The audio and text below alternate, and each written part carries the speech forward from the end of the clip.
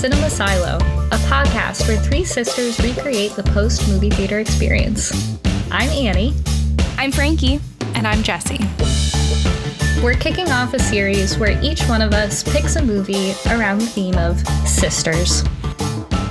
Today, we're talking about the 1992 classic, A League of Their Own. Directed by Penny Marshall, A League of Their Own is a baseball movie. It's a women's history movie. It's a comedy. But most importantly, it's a story of sisterly love and rivalry. Inspired by, and even featuring, some of the real women who played in the All-American Girls Professional Baseball League to meet the demand for baseball on the home front while MLB players fought overseas in World War II, the film opens on an elderly Dottie Hinson in 1992 heading to a reunion for the opening of an exhibit at the National Baseball Hall of Fame as she reminisces about the league's inaugural season. Back in 1943, effortlessly talented Dottie, played by Gina Davis, patiently awaits her husband's return from war, while her scrappy younger sister Kit, played by Lori Petty, dreams of escaping their small Oregon town and playing baseball. The sisters both join the Rockford Peaches, befriend teammates like Madonna and Rosie O'Donnell, and warm the heart of their washed-up manager, Tom Hanks. Kit struggles to grow out of her sister's shadow, as Dottie's talents make her a star, even though Dottie's priorities aren't exactly on the baseball diamond. This is two of my favorite things ever. Sisters and baseball. Really? Those are your two favorite things ever? Well, I have lots of favorites. I think the thing is, all three of us love each other and baseball. Fair? Can I say that? Yes, and I think we especially love baseball movies, right? Yeah. There's something about a baseball movie that just, even more than the sport in some ways, evokes summer, right? Evokes family and friends and grilling out and just those innocent memories. And maybe I'm just thinking of The Sandlot. I like baseball. I feel like you two appreciate the sport more than I do. I like it. I like the experience of going to a baseball game, and I love watching a baseball movie. Yeah, we love all sorts of baseball movies, but a baseball movie about women takes the cake for me. Yes. Yep. I mean, there's so much going on with this movie, right? It's baseball. It's wartime. It's women. It's a period piece. It's Tom Hanks. It's got Madonna, Rosie O'Donnell. It's got everything. It's got Bill Pullman. Babe.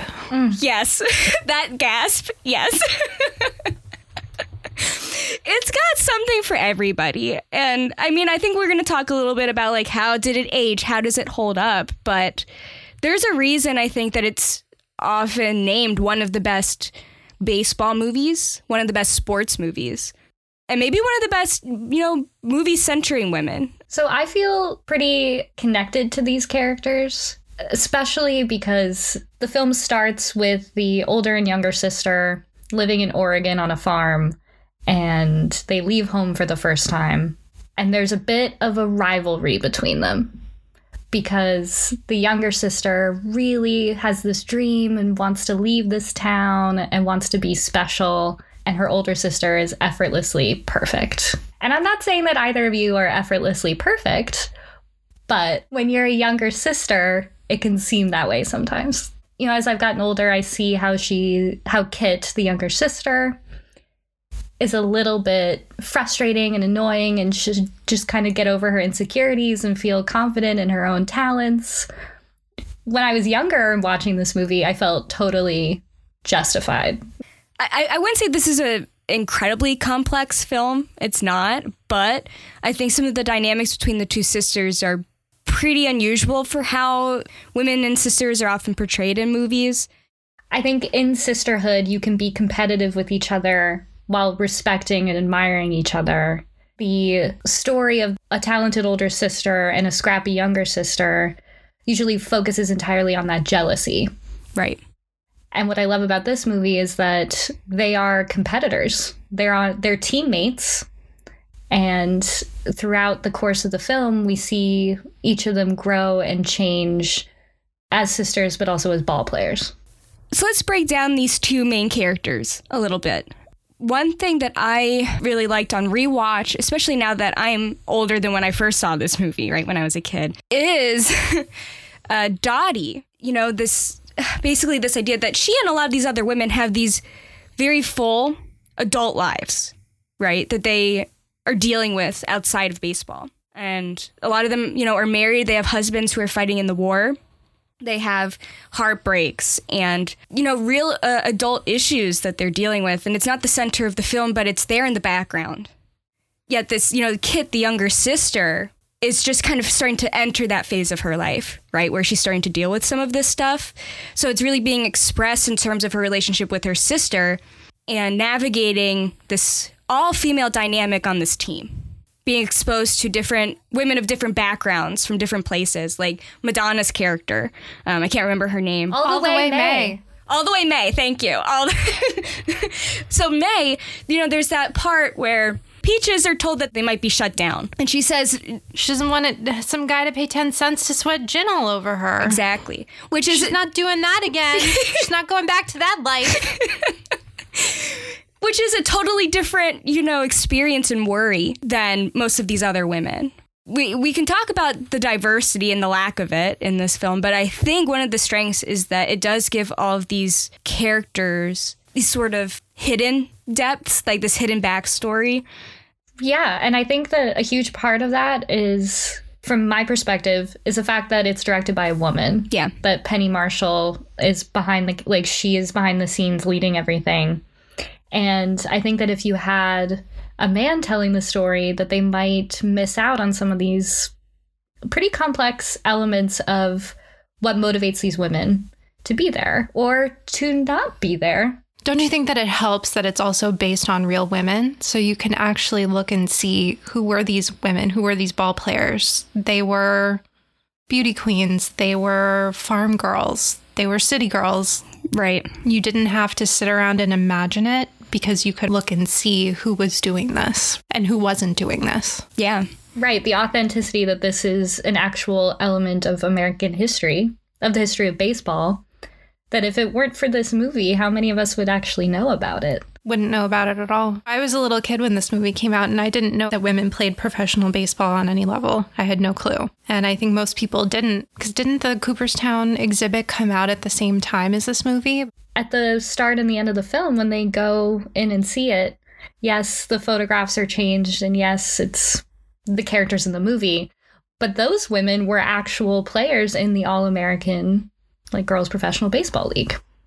Which is one of the most heartwarming parts of the whole film, is that you actually get to see these women, and that Penny Marshall, filmed them playing a game of baseball together.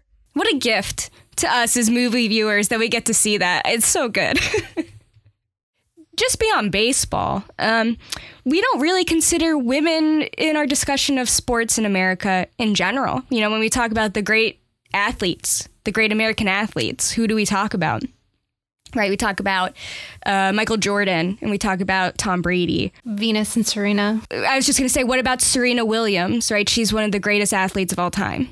She doesn't often come up first in these broader discussions. Right. How is that possible?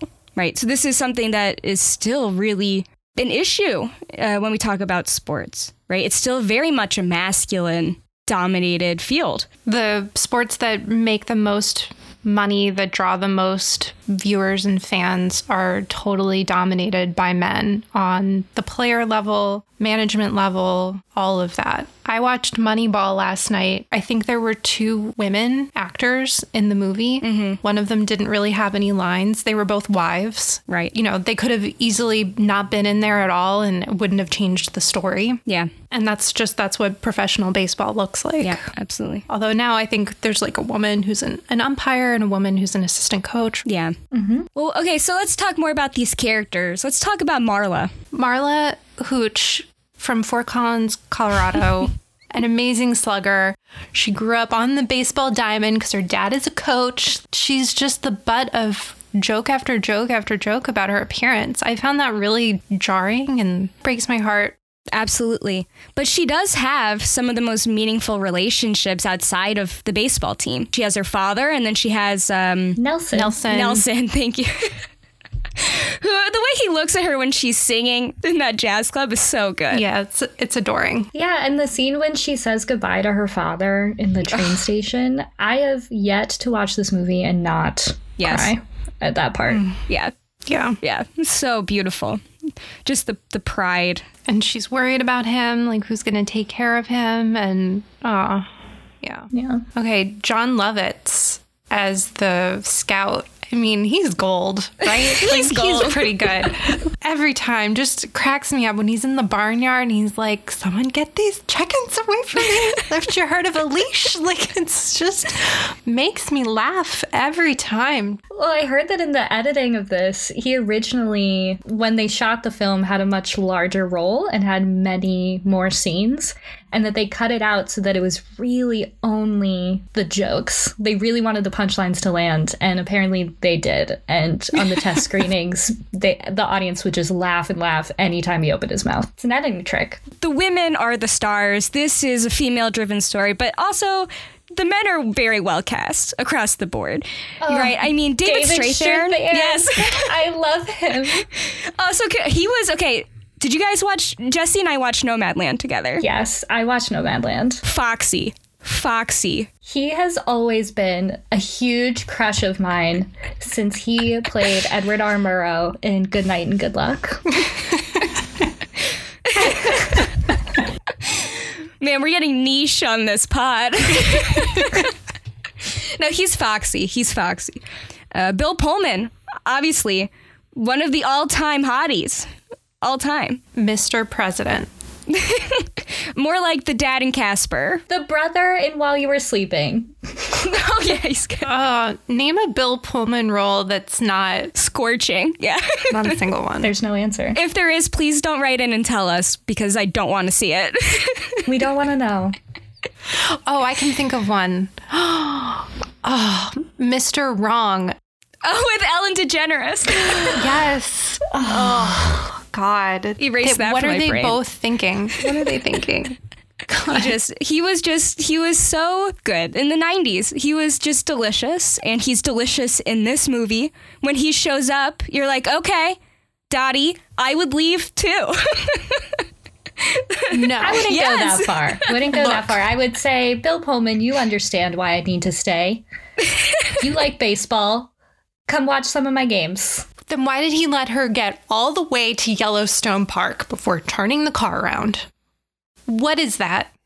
What is that? The thing is, I give Bob a break. Bill Pullman gets a break from me on this one. Agreed. Because he's just come back from war. Yes. And it's really Dottie who I have an issue with. Exactly. Yeah, exactly. All right. Yeah. Well, we don't have to get into that right now. But when he shows up in this movie, he's like a dream when he shows up in the room, right? It's just, and the two of them together, beautiful. But the two of them, they just looked so adult and beautiful. Just delicious, right? And it was like, man, I would love to see more movies that feature couples like that. Is it that they're both age appropriate? Like they're the same age? It could be that. And I think it's also that they seem self-assured. They communicate to a degree, right? The fact that she did come back and that it really was her own issues keeping her from finishing out the season. I feel like Dottie is a tragic character. She has lived a life of unfulfilled dreams. And that she has limited herself, that she set her dreams too low, that all she wanted to do was have a family and like be married to Bill Pullman. Like, that's great. But can't you also do all of these other things that you want to do? Deeply upset by Dottie. She should have been a coach. I mean, yeah, but it's also the period and its projection. I mean, I'm thinking also of Portrait of a Lady on Fire, where it's the opposite issue, right? Where the relationship is the thing that can't be reconciled with the rest of their needs in society, their dreams and these things, right? And I think that's just a fact of life sometimes. I was also mad at Dottie. And I'm consistently mad at Dottie whenever she leaves right before the World Series starts and misses the first 6 games of a 7-game World Series. That is wild. That is like stretching the imagination. stretching my belief. Yeah. I think it's interesting that she doesn't see baseball as an all-important thing in her life. Even though she has all of this talent and she could be one of the greatest of all time, to her, she doesn't want to do this. Right. I don't know that she's necessarily a tragic figure. It might just be that she doesn't want what we would want if we were in her position. Yeah. And if we had her talent. But I think that is one of the strengths of this film, actually, is that it doesn't lean away from some of those complicated endings and elements of being a woman, in society, especially in the mid 20th century, but just in general, right? These are tough questions that everyone has to deal with to a degree. Right. And I think that if you had a man directing this movie, I don't think he could even fathom that someone could not think that baseball was the most important thing in their life. And I like that we get a little bit of a complication and that she's being pulled in different directions. But, it definitely does soften the blow that it's Bill Pullman that she spends all that time with, right? I mean, come on. But she also doesn't seem at all torn. Yeah. I mean, I think if this movie were made today, that would be really drawn out and and played up and made a center of the story. And it's really not. Yeah. She goes and then she comes back, but it's not over dramatized. But I would say that she maybe makes decisions that in certain movies, right, that don't embrace these complexities, she wouldn't make, right? I think in some movies it'd be like, yay, she stays, right? And finishes out the season and all this stuff. Her teammates who are left in the lurch without, functionally their captain. Yeah. Who deserts them right before the World Series. Sure. I can't emphasize that enough. And the fact that they go 6 games without her and then she just gets to walk right back on. I think a big part of that, too, is that compared to the relationships that develop between these other women, Dottie acts very much as the captain, aloof, spending time with Tom Hanks in the bus, that sort of stuff, right? She separates herself a little bit, which, in some cases would make someone less likely to just abandon the team because they feel that sense of leadership. But I don't know that she did. I think at the end of the day, it was really about her relationship with Kit. That was what was keeping her there. It's one of the reasons that she did it in the first place, right? So Kit could do it. So do you think she left because she was like, it'll be easier if Kit and I are not in the same field? Well, absolutely, because Kit was so distraught, and then she went to the other team and she was just so upset and she took it so personally. I think Dottie really internalized that and took that seriously.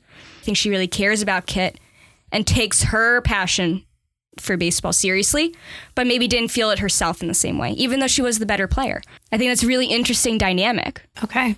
Do we think that at the end, Game 7, the winning run, Kit bowls over Dottie at home plate, and then Dottie drops the ball? Do we think Dottie dropped the ball on purpose? Yes. No. I go back and forth. In my head, I think she drops the ball on purpose, but when I look at the scene, it doesn't really seem like she does.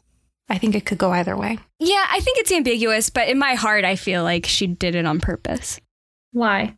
Because she was too strong of a player. And I think that at the end of the day, she didn't care about winning. She didn't care about the Peaches winning. And she made a decision to give Kit what she wanted more than anything else, which was to win, to be the best player out there, to be better than Dottie. Because I don't think that anything Dottie really does in this film is for the team. I think it's ultimately for her family. Yeah, I can see that. If Kit hadn't been able to hit the ball, that would have been Kit's problem. And then they would have won, right? Yeah. Yeah, but I love that in the final at bat, it's the winning run. And Dottie goes up to Ellen Sue, who's pitching, and says, throw her the high fast ones. She's going to try and hit it, but she can't. She can't lay off of them, but she also can't hit them. So that's what you need to throw her. So it seemed like Dottie was setting her up so that the Peaches would win and she would strike out. Sure. Which is why when she hits it, I want to believe that Dottie would, based on her calling those pitches, that Dottie was giving Kit exactly what she would give any other player. Yeah. Which is why I want to believe that it's just that Kit knocked the ball out of her hand and Kit won. And maybe I just have solidarity with the little sister and I just want her to achieve her dreams on her own. Well, see, I really like that too, because that fits into broader sports movie narratives, right? About the underdog becoming better and learning skills, right? But not necessarily, it's not necessarily about winning. It's about demonstrating your growth. Right? The character's growth through the sport. So a lot of these movies do it. Like Jesse mentioned, Rocky is a good example where it's not really about being victorious, right? It's about perseverance and growth. Or, spoilers, the end of Ted Lasso. And I think that that's a really compelling story. And it's something that sports movies can capture in a really compelling way, right? Because it's so immediate and high stakes to a degree. You really get into the moment with these characters, right? The way that the baseball scene at the end of A League of Their Own is filmed. Like, you're really like, wow, each move you're watching, you're waiting. So, Frankie. Yes. As the middle sister, do you feel more like Dottie or more like Kit? Do you relate more to the older sister in this movie or the younger sister? I feel more like Dottie, yeah. The central dynamic between these two characters is that Kit feels like she has to prove herself in opposition to her sister and her sister's example. And Dottie just loves her sister and is trying to support her, but also, living this, more adult life. And I think that maybe as a... And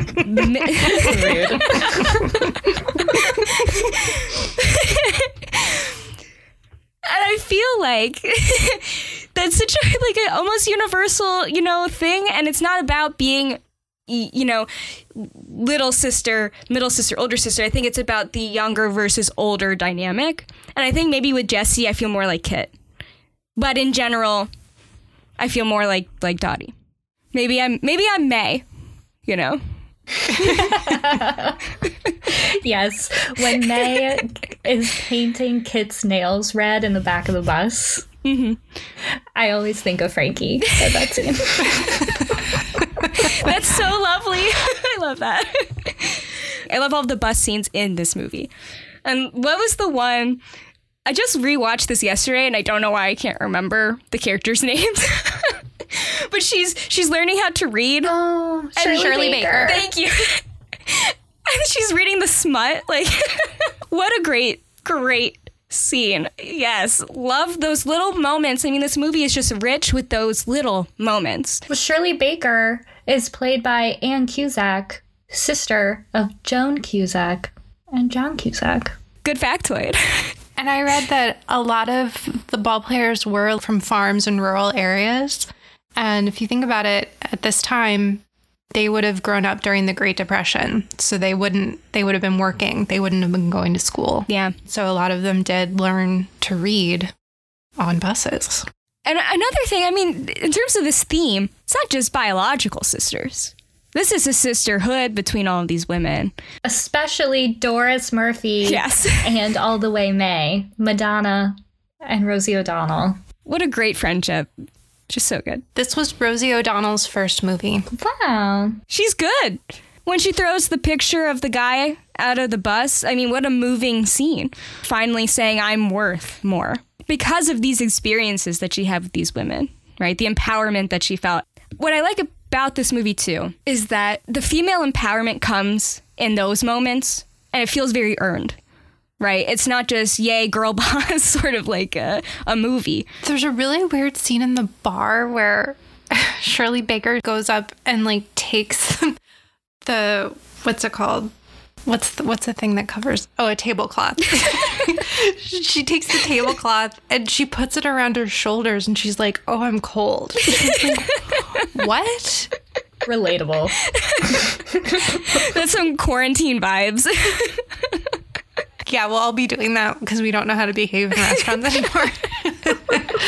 And like Kit's walking around with this guy who's got his shirt totally unbuttoned and like bare chested. Yeah. What? Yeah. Like there's so much so many other things happening in this bar scene that do not get discussed. It's so crazy. And there's some great throwaway lines in that scene, right? When Rosie O'Donnell is telling them about how May had been a dancer at her dad's club. Yeah. And how she was the bouncer. Yep. And some of that feels like they just let Rosie O'Donnell talk and hang out. Yeah, I think, the two of them had probably my favorite relationship in the whole movie. That's not to say I didn't really enjoy it and get a lot from the Kit, Dottie sisterhood, but I think that, Doris and May are so good. Like, what's the line about, you think there's somebody who hasn't seen your bosoms? Love it. Apparently, Madonna was a bit difficult to work with. You don't say. Notoriously easygoing, cordial Madonna. When they were shooting, they had all these unpaid extras sitting in the stands, and Rosie O'Donnell would do stand-up for them, and Tom Hanks would do little puppet shows for them. And other cast members would sing Madonna songs for them because Madonna refused to perform for the unpaid extras. Oh, wow. And apparently she wrote like a handwritten letter to a photographer friend in New York City saying that there were no beautiful men in Chicago. What? What about Bill Pullman? Yeah, that all tracks with my understanding of Madonna. But she's beautiful in this film. I mean, everyone just is beautiful, glowing, and it seems like they're all having fun with it. So you can't really tell if there's any discord. Yeah. I mean, I think Gina Davis is just stunning in this movie. And I think I've said this like 5 times already. She's so She is so beautiful. stunning. You just look at her, and that's like in the 40s at that time, they would have called her like a handsome woman. She's just beautiful, right? And she's very like severe. She has like these very strong features, but they're just beautiful. Like her cheekbones, her eyebrows, just gorgeous. I think she's just stunning. Her jaw. Oh my God, her jaw. She just has this confidence, right? She doesn't take up the screen. She's not taking attention away from anybody, but her presence is always felt. I think she's just so good in this movie. Yes.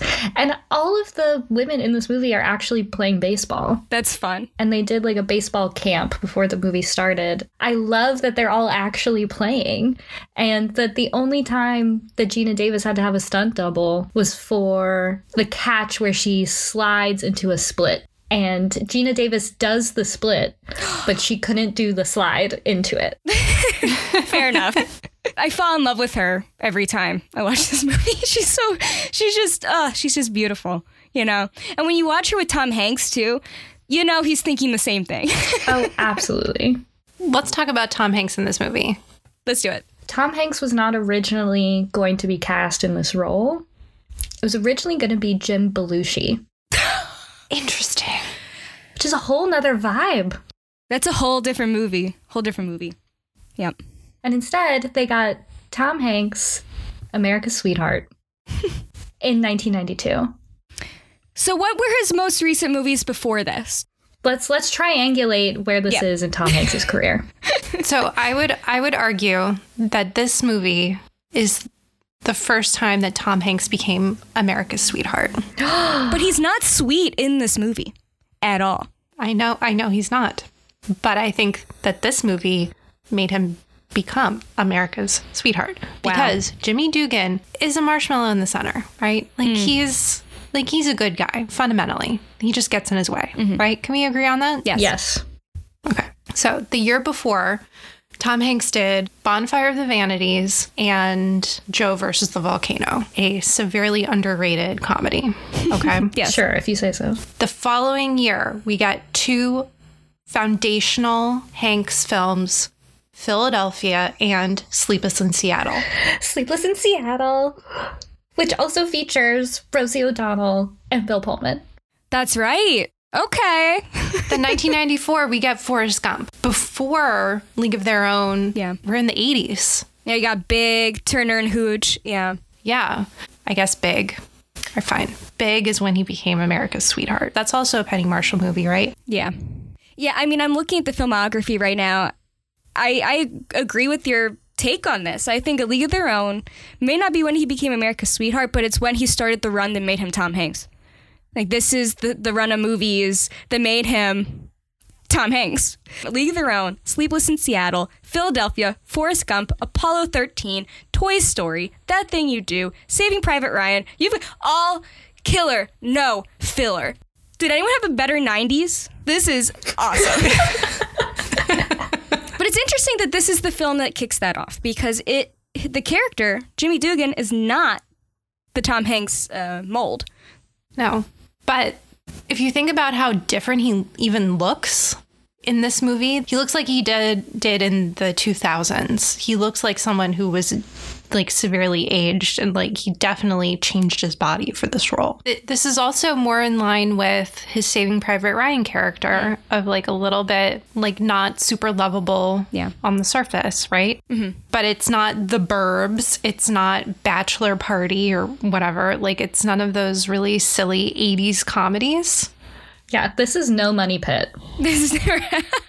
He's a complex character who is an alcoholic, who has a knee injury, who was one of the great baseball players and prematurely ended his career from his own poor decisions and from alcoholism. And he gets offered to manage this team by Mr. Harvey of Harvey Bars, played by Gary Marshall, which is modeled on Wrigley and Wrigley Gum. That scene where they're talking and he's being offered the team, that's a great introduction to a character. Yes. Because Tom Hanks, at least, especially now if you're watching it, you're expecting him to be charming and lovely and wholesome. And he's almost a fall-down drunk. And all of his jokes are a little off color, and he's a little bit gruff. And then the first time that the entire team meets him is one of the iconic scenes of the film, when he walks into the locker room and he pees for, 53 seconds? And it's really just Penny Marshall in the stall with a hose pouring water into a toilet. And so no one knew how long she was going to go for. And so she just kept going for the laughs. Movie magic. Like, this is a good lead up to Philadelphia for him because he has all these comedies. Yep. A little bit of drama. This is the first like harder character before you get like full drama in Philadelphia. Which I rewatched not too long ago, Philadelphia. Man, what a performance. What a performance. It's wild to think that he goes from A League of Their Own, where he's good, to Philadelphia a year later. Right? I mean, the man's got range. He's the greatest of all time. I don't know how Chet Hanks happened, and I feel like we also should address that because that is the elephant in the room on this podcast today. Before we depart from the Tom Hanks discussion, we have to talk about the line, the quote from A League of Their Own. There's no crying in baseball. There's no crying in baseball. I mean, that's an iconic line, right? Just on its own. People know that line. They don't know the movie. But I think it's really interesting in the context of the development of the character. Mm-hmm. I mean, this is a character who is plagued by his alcoholism, foul temper, misogynist, right? Sexual harasser. But by the end of the movie, you can see his heart grow. The ending that he gets in the film, right, which is that he passed away before the exhibit at the Baseball Hall of Fame. One of the scenes that stands out to me in terms of Tom Hanks' acting in this film is when the one woman gets the note that her husband has been killed in combat. Betty Spaghetti. Thank you. I know. I can't remember the names. Betty Spaghetti is played by Tracy Reiner, daughter of director Penny Marshall. She's great in that scene. I don't know, it's very subtle, right? This is not a character who's going to be fully redeemed in the end. But those little moments, I think, show growth. It's almost like Kit and Dottie represent the two sides of that journey, right? Kit is the more like adolescent. I have a need to be recognized. I have a need to be validated. All of this feels like a personal attack, Frankie. I don't know. Well, Annie, you're not Kit, so grow up.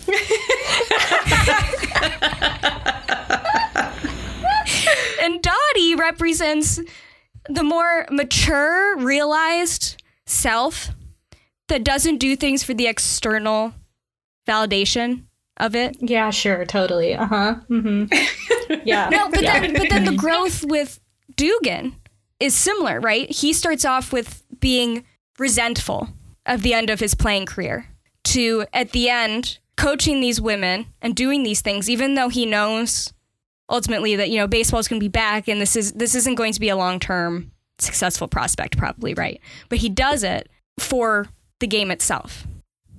Am I reading too much into A League of Their Own right now? No, I think you've got it. I mean, I think he did go on a journey where he came to see the players not as girls, but as athletes. Yeah. Like as ball players. And he saw what they could do and how they loved the game and he loved the game and they were playing the game, right? Like it's not some watered down version of it. But it's a development that I think is represented in Kit and Dottie as a conflict. The beginning and end of this sort of journey that is developed through his character. But I don't think we see any resolution or journey between Kit and Dottie. It's still there. Like, the last game of the World Series, Kit is like crying and sniveling into her uniform as she comes up to the plate. I totally agree. There's no resolution between their conflict in that sense. I agree. Right, but through his development, there's a sense of a resolution. But if the other conflict in the movie, and if the reason we watched it is because of a sister relationship, their sister relationship, like, I mean, when we see them at the beginning, right, and they're present day 1992, women, like 70-year-olds, right? And Dottie is like hemming and hawing about whether she even wants to go to the opening at the museum, and her daughter has to convince her to go. And she's like, you'll get to see Aunt Kit, like you never get to see her. And Dottie's like, oh, well, she'll have that husband Frank of hers. Her daughter's like, he's always so nice to you. They're still beefing. Like, yes, 45 years later, they are still beefing. They're so happy. They're when they so hug, happy to see each other. They embrace. Who isn't happy to see each other when they hug? And Kit has a granddaughter named Dottie. So clearly, like, Dottie is important to her children. Some of these issues that we're talking through are also just the time when the movie came out and how relationships used to be before the internet. I mean, if you lived in different parts of the country, you didn't see each other. You didn't have a close relationship. And in some ways, it would be frozen in certain dynamics, right? And that was one of the central things about the end of the 1940s section of the film is that they're no longer going to live near each other. They're going to now have diverging journeys. Very sad. But they still love each other. But they might not get that resolution because of that, right? That resolution that we might crave. But that's very realistic. Yeah, it's a good thing we have Zoom, guys. Yeah, exactly. Annie, are you crying right now? No, rude. She's mad because we're trashing on Kit and she self-identifies as Kit. But I also, so here's the thing. See, I feel like Kit, but I also have enough of an ego to feel like Dottie. Woo! I mean, I just think that the sisterly relationship, they hinted at continued beef, and that upsets me on repeat watching when I realize that, you know, that they do have diverging journeys, but that there's always something a little bit there still. Like that fundamental thing, maybe it is because the distance never lets them fully resolve that ever again, but that's just always there. And, you know, I know that happens in families, but that's not what I want in my movie. Like in my movie, I want everything to be amazing at the end. Like everyone to be happy and like to resolve these conflicts. Sure. But I think it is powerful that there's gray space in these, you know, in this development, in the conclusion of this film. You know, I don't know that if this movie was made today, that this is necessarily how it would end. Because I think audiences today for a movie like this would crave what you're describing, Jesse, which is totally fair, right? Yeah. Like, I'm not going to sit here and say I disagree. I feel it too. But I think there is something really powerful about how it ends. That bittersweet feeling, like I cry at the end. You know, and in some ways having that complexity and having unfinished business and having tension and unfulfilled dreams and these questions is more honoring of these women and their real lived experiences, right? Than to have it all tied up in a bow, you know? And I think that is one of the reasons that this movie lives on in some ways. As Hollywood as it is, as star-studded as this cast is, there's a level of authenticity that makes feeling sentimental about this movie. I'm not ashamed of that. Yeah. I just can't get over Dottie leaving and not coming back until the 7th game of the World Series. After all of that, after everything. Well, how do we rank this as a baseball movie? The depiction of the sport. I think this is a great baseball movie, especially knowing that they played baseball for weeks training for this, that they played actual baseball games. Yeah, that bruise that Alice has, Alice from Saskatchewan. Mm-hmm. and they show her icing the bruise and they take a photo of it. Like, that was a real injury that actress acquired.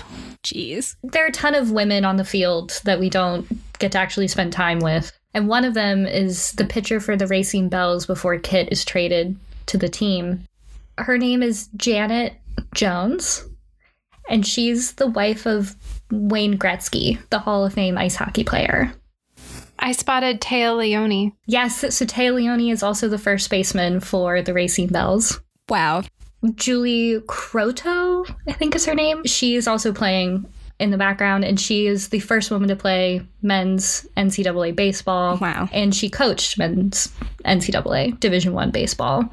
And she's one of 2 women to ever play in a major league baseball sanctioned like winter league. These are real baseball players we got going in the background, and they had to prove that they could play in order to be cast. That's so cool. I think that's awesome. I don't know enough background on other baseball films, but this seems like this is a pretty high standard. You know, I wasn't sold before, but after everything you just said, I think this is the greatest baseball movie ever made. No joke. No joke. I think it is. I mean, there's a lot of baseball in this movie, and it also captures what is fun about baseball. I love when Jimmy Dugan and Dottie do like the conflicting signals. Yeah, that's so good. It's so simple, but it's just the whole thing is so well edited and well acted. Delicious. Love it. It's so funny. Think about that all the time. It's great. This movie finds ways to really engage with baseball and like the little elements and things of baseball in funny ways, like the sequence where they're doing all the crazy catches to get the media attention. That kind of stuff is just great. You know, it's really fun. Or when Marla Hooch, you know, is trying out in the beginning. I mean, all those little moments I think are just really delightful. Yes. When we first meet Marla Hooch and how we aren't told that she's a switch hitter. Yes. And just the groan through the gymnasium. We so love good. that. I also do love Moneyball, but I would agree that there's less baseball in it. I think it's a good movie. Yeah, I agree. This is the best baseball movie. I mean, also The Sandlot. I already mentioned that, and I feel like it almost goes without saying that The Sandlot is, you know, one of the best. A League of Their Own. Hot damn. Yeah. I'm shocked to hear so many of the players, or so many of the actors were players in real life, and that they had to train like that. I think that really takes it to a new level. I mean, a lot of other people were considered for these roles. Deborah Winger was originally supposed to play Dottie, and then she fell through. And then Demi Moore was considered. No. But I also can't imagine anyone other than Gina Davis as Dottie Hinson. Yeah, and she had just the right amount of chemistry with Tom Hanks, right? Like that friendly sort of relationship, and she has hot big sister energy. She's perfect. She's perfect. Okay, let's talk about that deleted scene. Yes. What deleted scene? So the studio really wanted the characters of Dottie Hinson and Jimmy Dugan to end up together or to somehow complicate Dottie's relationship with her husband. And so they shot a scene where Tom Hanks and Gina Davis kiss. No, I don't like that. Neither did the screening audience. Yeah, no, I also love that about this film, that there is a complex dynamic between a adult man and adult woman that doesn't have that right in the story. And I think that's also pretty rare. That would just ruin the movie for me. if they had kept that in. So I'm really glad they didn't. It tested really poorly. And then remember the scene after Betty Spaghetti learns that her husband is dead? Yeah. And then Gina Davis is crying hysterically in her bedroom. So apparently that was not supposed to be about Betty Spaghetti's loss. It was supposed to be about the fact that she regrets she had kissed Jimmy. And then Bill Pullman walks in. That is garbage. But I think that puts her leaving immediately into better context. Yeah. But it's also weird. And I think, I don't know, I just find that whole thing so weird that she leaves right before the World Series. She also leaves. There's no, like, she doesn't tell Jimmy that she's leaving. He has to see her packing up the car. I mean, then that makes more sense. But it's just such a strange... It's just so strange. Well, it's shocking that there's no outrage from anyone on the team, because that's what we would expect. And we don't get that. Yeah, it does feel like there's a missing scene that's not like a kiss between Jimmy and Dottie, but like a scene that the team finding out sort of a thing. That is maybe something that's missing that would make the movie stronger. Because maybe if she had been there for those 6 games, they wouldn't be going into a 7th game. Like, maybe if she'd been there the whole time, then they would have cleaned it up in 4 games. Yeah. I don't know. I just find that so infuriating to watch. It just feels like such a big gaping hole and just doesn't make any sense. Leader on a team to leave at such a clutch moment just doesn't make any sense. And from such an understanding and loving husband.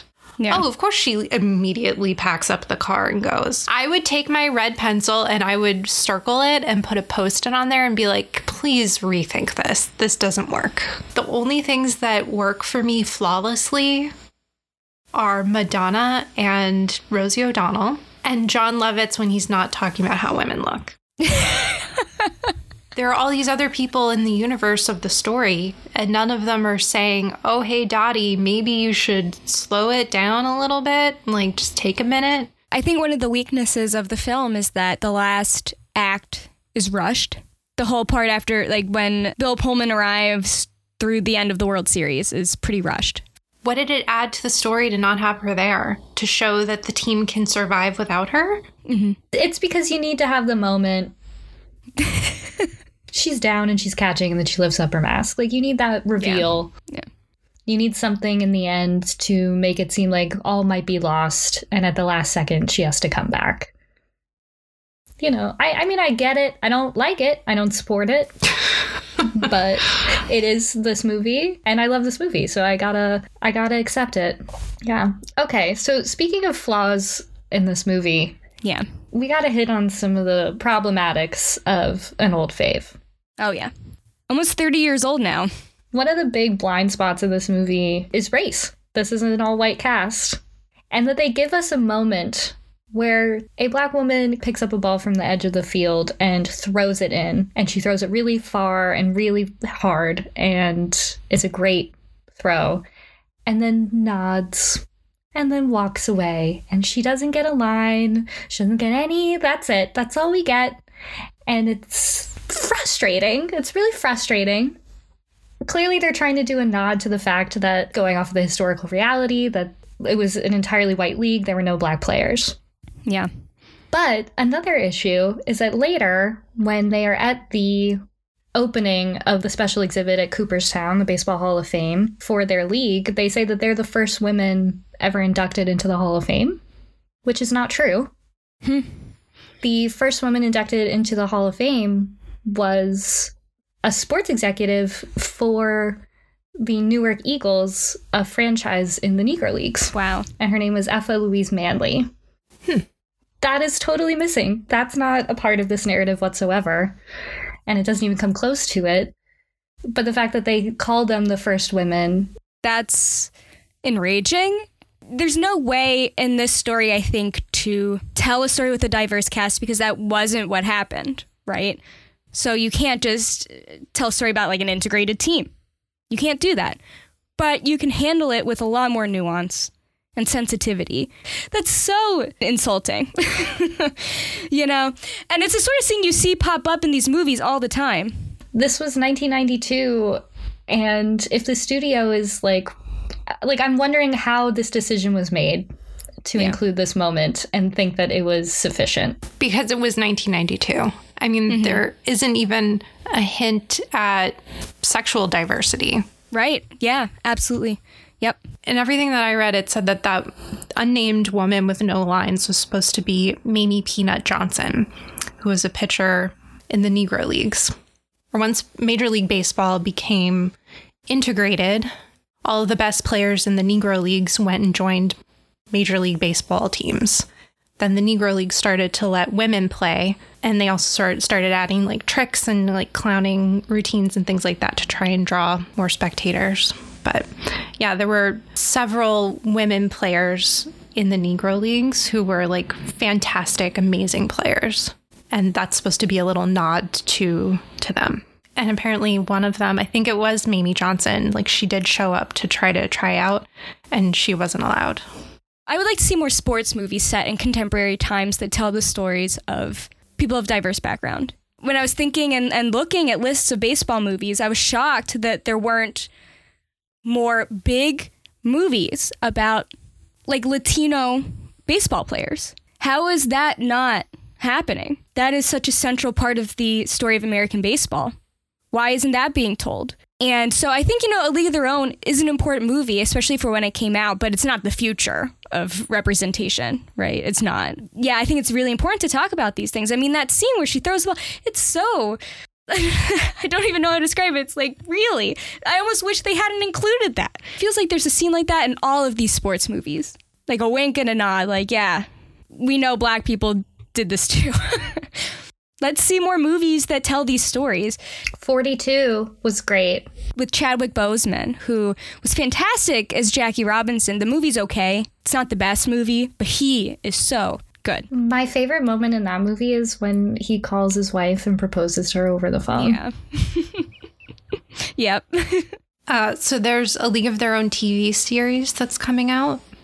I have no idea what stage it's in. Interesting. But the photos that I've seen do show women of color in the cast. Great. I don't know how that's going to be incorporated or what the deal with that is, but that's definitely something I'm excited for. I think it's also going to be a comedy. It stars Darcy Carden and Abby Jacobson. Oh, well, then they might have some representation of diverse sexuality then, because I would be really interested to see that, because that's a huge part of this story of, women's history, but specifically in sports, right? I think that people shy away from that, but it's an important part of that history. That documentary about the two women, it's called A Secret Love. It's about Terry Donahue, who was in the All-American Girls Professional Baseball League. I think she was a pitcher, and when she was in the league, she met her lifelong partner, Pat Henschel. It's about their relationship and how they didn't tell their families until they were in their 80s. Wow.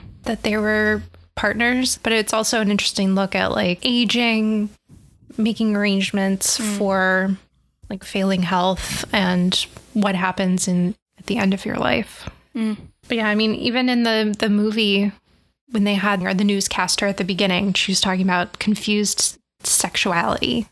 Right. We hear that so often when it comes to women in sports. Yeah. And especially even now with all of the laws targeting trans children in sports. Absolutely. But I think sports movies are a great arena to explore some of these questions, because sports themselves reflect these issues in our society, right? And they always have. It's inherently political, and it's also a great dramatic narrative for exploring human behavior, right? All of these things. And I am surprised that we're not seeing more movies, TV shows that really use sports in that way. Are there other things that we want to talk about today about A League of Their Own? Yeah. We could talk about Miss Cuthbert getting abused and harassed the whole movie for jokes, which I found to be upsetting. The chaperone. Yeah, that didn't age well. When the bus driver quits and then she chases after him and then he throws a handful of dirt in her face. It's horrible. And then she gets on the bus and she wakes up Jimmy Dugan and then he kisses her. And then he like screams and like rinses his mouth out with alcohol. It's just That's like, right. It was horrible. And then that night they poison her so that she's vomiting. Like, this poor woman, she's just doing her job. Yeah, that was unpleasant. Yeah. That was really unpleasant. Yeah, I mean, I think if this was to be remade today, and I guess they're updating it, rebooting it in some form, the main things that would have to change would have to be a serious grappling with race. Ideally, seriously, addressing sexuality. Marla's character, what was her name, Miss Cuthbert? I would also say they would have to do more to address Jimmy Dugan, or whatever character is in his role, sort of his misogyny, right? Instead of making just a joke a lot of the time, they would have to more seriously delve into that. And Dottie would have some splaining to do if she tried to pull the same nonsense. She's a girl boss, all right? She doesn't have to explain anything to anyone. I want to say before the end of this episode that we kind of have to thank our mom and our Nana for why we love this movie, because they showed it to us so much. And we got to call out how whenever someone says grace at the end, our mother doesn't just say amen. She says play ball. That's right. So do we have recommendations, ladies, for further viewing, further reading, further consideration of what we talked about today? Sure, I'll go first. The last thing that I did before the pandemic hit was take a trip to Kansas City, Missouri. That is where the Negro National League was founded in 1920, and it was home to the Kansas City Monarchs. And it's now home to the Negro League's Baseball Museum, which is privately funded, nonprofit. Really enjoyed the tour there, and I highly recommend it if you're in Kansas City or looking for a baseball destination trip. Go to Kansas City. It was a lot of fun. That's such a great recommendation. I cannot wait until I can go to Kansas City and go there. It also has a World War I museum. Like, it was, it was so great. Yeah, I had no idea about the history of the Negro Leagues, and particularly women as players in the Negro Leagues. It was really, really fascinating. And, obviously it's the history of America. It's not just the history of baseball. It was a really great exhibit about social history, sports history. Fantastic. Frankie? I have two approaches to my recommendations, as usual. So I'm going to start with Ken Burns' Baseball, which... Yes. It's one of my favorites. I think it's streaming on Amazon. I'm not certain, but I think it is. And I want to specifically recommend Inning 5, which is called Shadow Ball, which spotlights the Negro Leagues. So if you can't get to Kansas City, watch this episode. Or if you're going to go to Kansas City, watch it before you go. It's great and has interviews with players. Second, I'm just going to recommend a couple of movies that I love that feature women in sports. Movies that I think really complicate how we see gender and women in sports. So these movies might not be for everybody. That's fine. First of all, I'm going to go with She's the Man, Amanda Bynes, which is just a delightful film. Maybe hasn't aged great either, but it's fun. It's funny.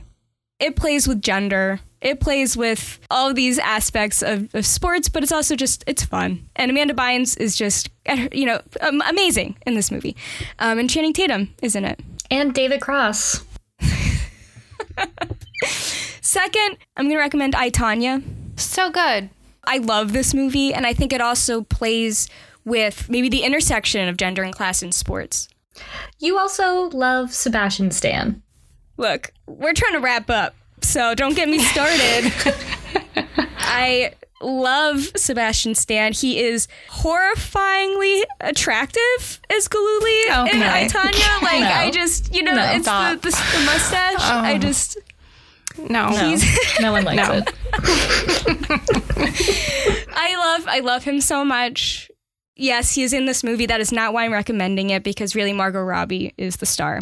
But it's a great cast all around. Great movie. Well, I think that also highlights that if you were going to remake A League of Their Own, you would also talk about class. Yes. Because they did a great job showing the diversity of all the ball players, but there were no conflicts, really. I mean, there were differences and they highlighted the differences, but it didn't lead to any conflicts between the girls that we saw. In fact, we saw almost no conflict between the girls. Except the sisters.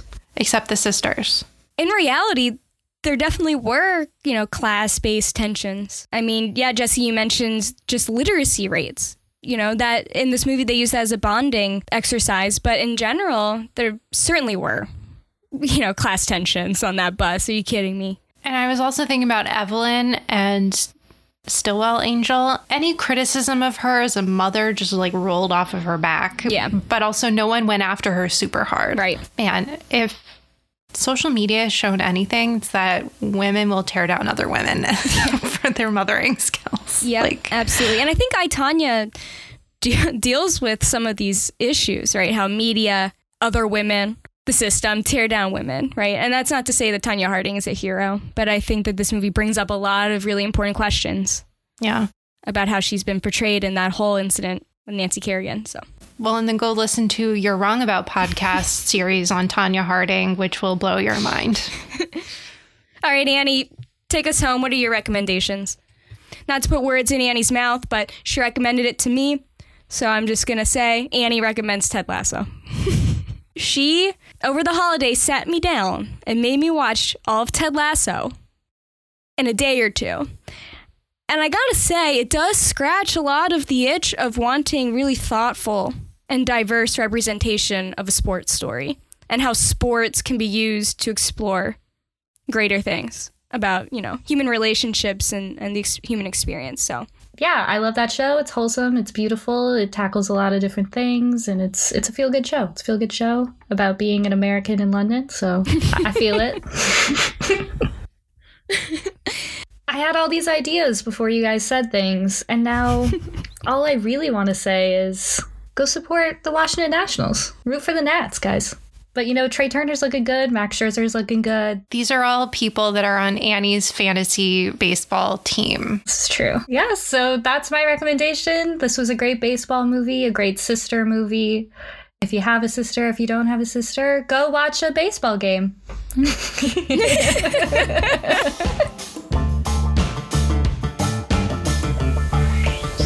Thanks for listening.